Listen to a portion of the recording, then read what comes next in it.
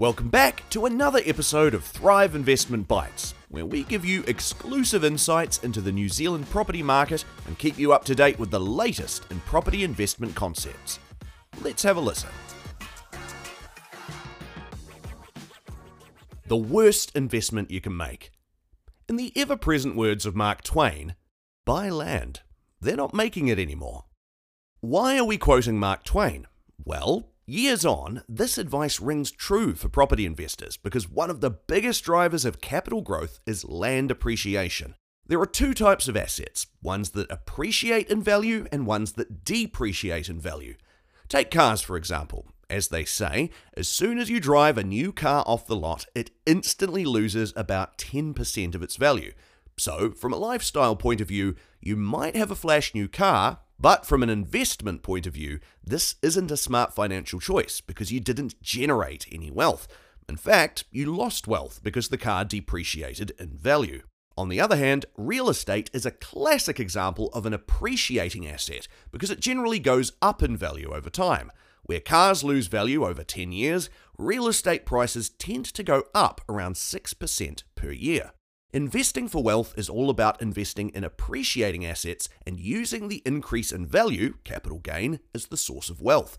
This relates to real estate investment because there are two components to real estate, the land and the physical house.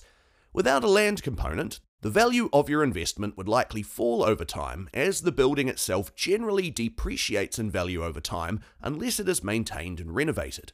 One of the worst property investment choices an investor can make is to invest in properties that are on leasehold titles. What's leasehold? In New Zealand, there are four main types of property ownership. 1.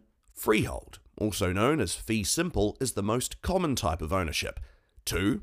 Unit title, also known as strata title. You own your particular unit and a share of the common property, e.g. driveways and gardens.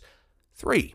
Owners of leasehold properties generally own the building but not the land, so they have to pay rent to whoever the owner is. Generally, leasehold properties are apartments and they're often in city centres. 4. Leasehold. You own the building and have a right to occupy the land it sits on for a specific period of time according to terms set out in the lease. As it says above, owners of leasehold properties generally own the building but not the land, so they have to pay rent to whoever the owner is. Generally, leasehold properties are apartments and they're often in city centres. An example of this is Auckland CBD, where you can find lots of leasehold apartments for sale. The vast majority of your wealth in property investment is generated from capital gains, so without the gains, cash flow is your only saving grace.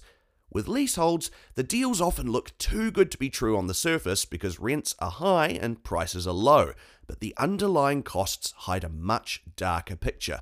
It can be tricky to find the underlying costs with just a surface check of the property, but it is incredibly important to do thorough due diligence. Let's look at a real-life example of a leasehold property currently for sale in Auckland CBD. Property details: 2 bedrooms, 1 bathroom, 0 CP, 69 square metres interior, asking price $90,000. On the surface, this looks extremely cheap for a 2-bedroom apartment in the city, and it is currently rented for $520 a week, so the gross yield is incredibly high. What's the problem here? Well, the issue lies in the underlying costs that are associated with this property and the lackluster capital gain projection. Because you don't own the land, you are required to pay a ground lease to the owner of the land, which is usually one of the biggest costs. In this case, here are the main costs that aren't documented in the listing. Ground lease, $11,600 per year. Body corporate, $5,300 OPEX per year. Rates, $1,300 per year. These costs are well above what you'd pay for a fee simple property simply on the fact that you have a lease and body corporate that you need to pay. One of the fundamental drivers of capital gains is land value, and without it, there is little to no capital gain to be made.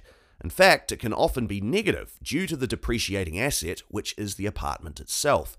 This property is currently listed for sale at $90,000, but the last time it was purchased was in 2020 for over $150,000, which means the owners have made approximately minus 50% capital gains over this time, assuming it sells for the list price. There is a very real danger this ground lease can increase too. When you purchase the property, details of the lease will outline what the cost of the lease is and how often the ground rent is reviewed by the freehold owner and how long the lease is for. At the end of the lease period, you need to return the land and the buildings to the freehold owner in the way specified on the lease. The lease reviews generally result in higher costs to the leasehold owners, and with an ever-shortening lease term, this can inhibit the ability to sell your leasehold property at a later date. Even if you do all your due diligence on a leasehold investment and you're still interested, the last hurdle you'll face is getting bank lending. Banks don't look fondly at leasehold properties and will often require a 50% deposit as their main condition for lending. The banks will also consider the remaining term of the lease, and if it is due to lapse soon, they will likely consider it a risky investment, which makes acquiring finance even harder.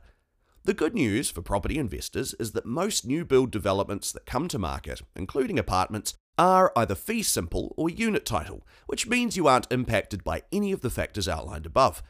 As always, seek advice from a property investment advisor as well as legal advice for further details on titles and their impact on your investment.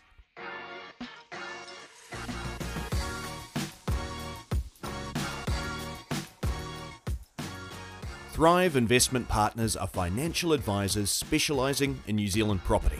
We help Kiwis build wealth through property investment. We use our extensive experience, market knowledge and track record of success to help you build a bright future. Want to learn more and talk to our financial advisors? Visit www.thrivepartners.co.nz.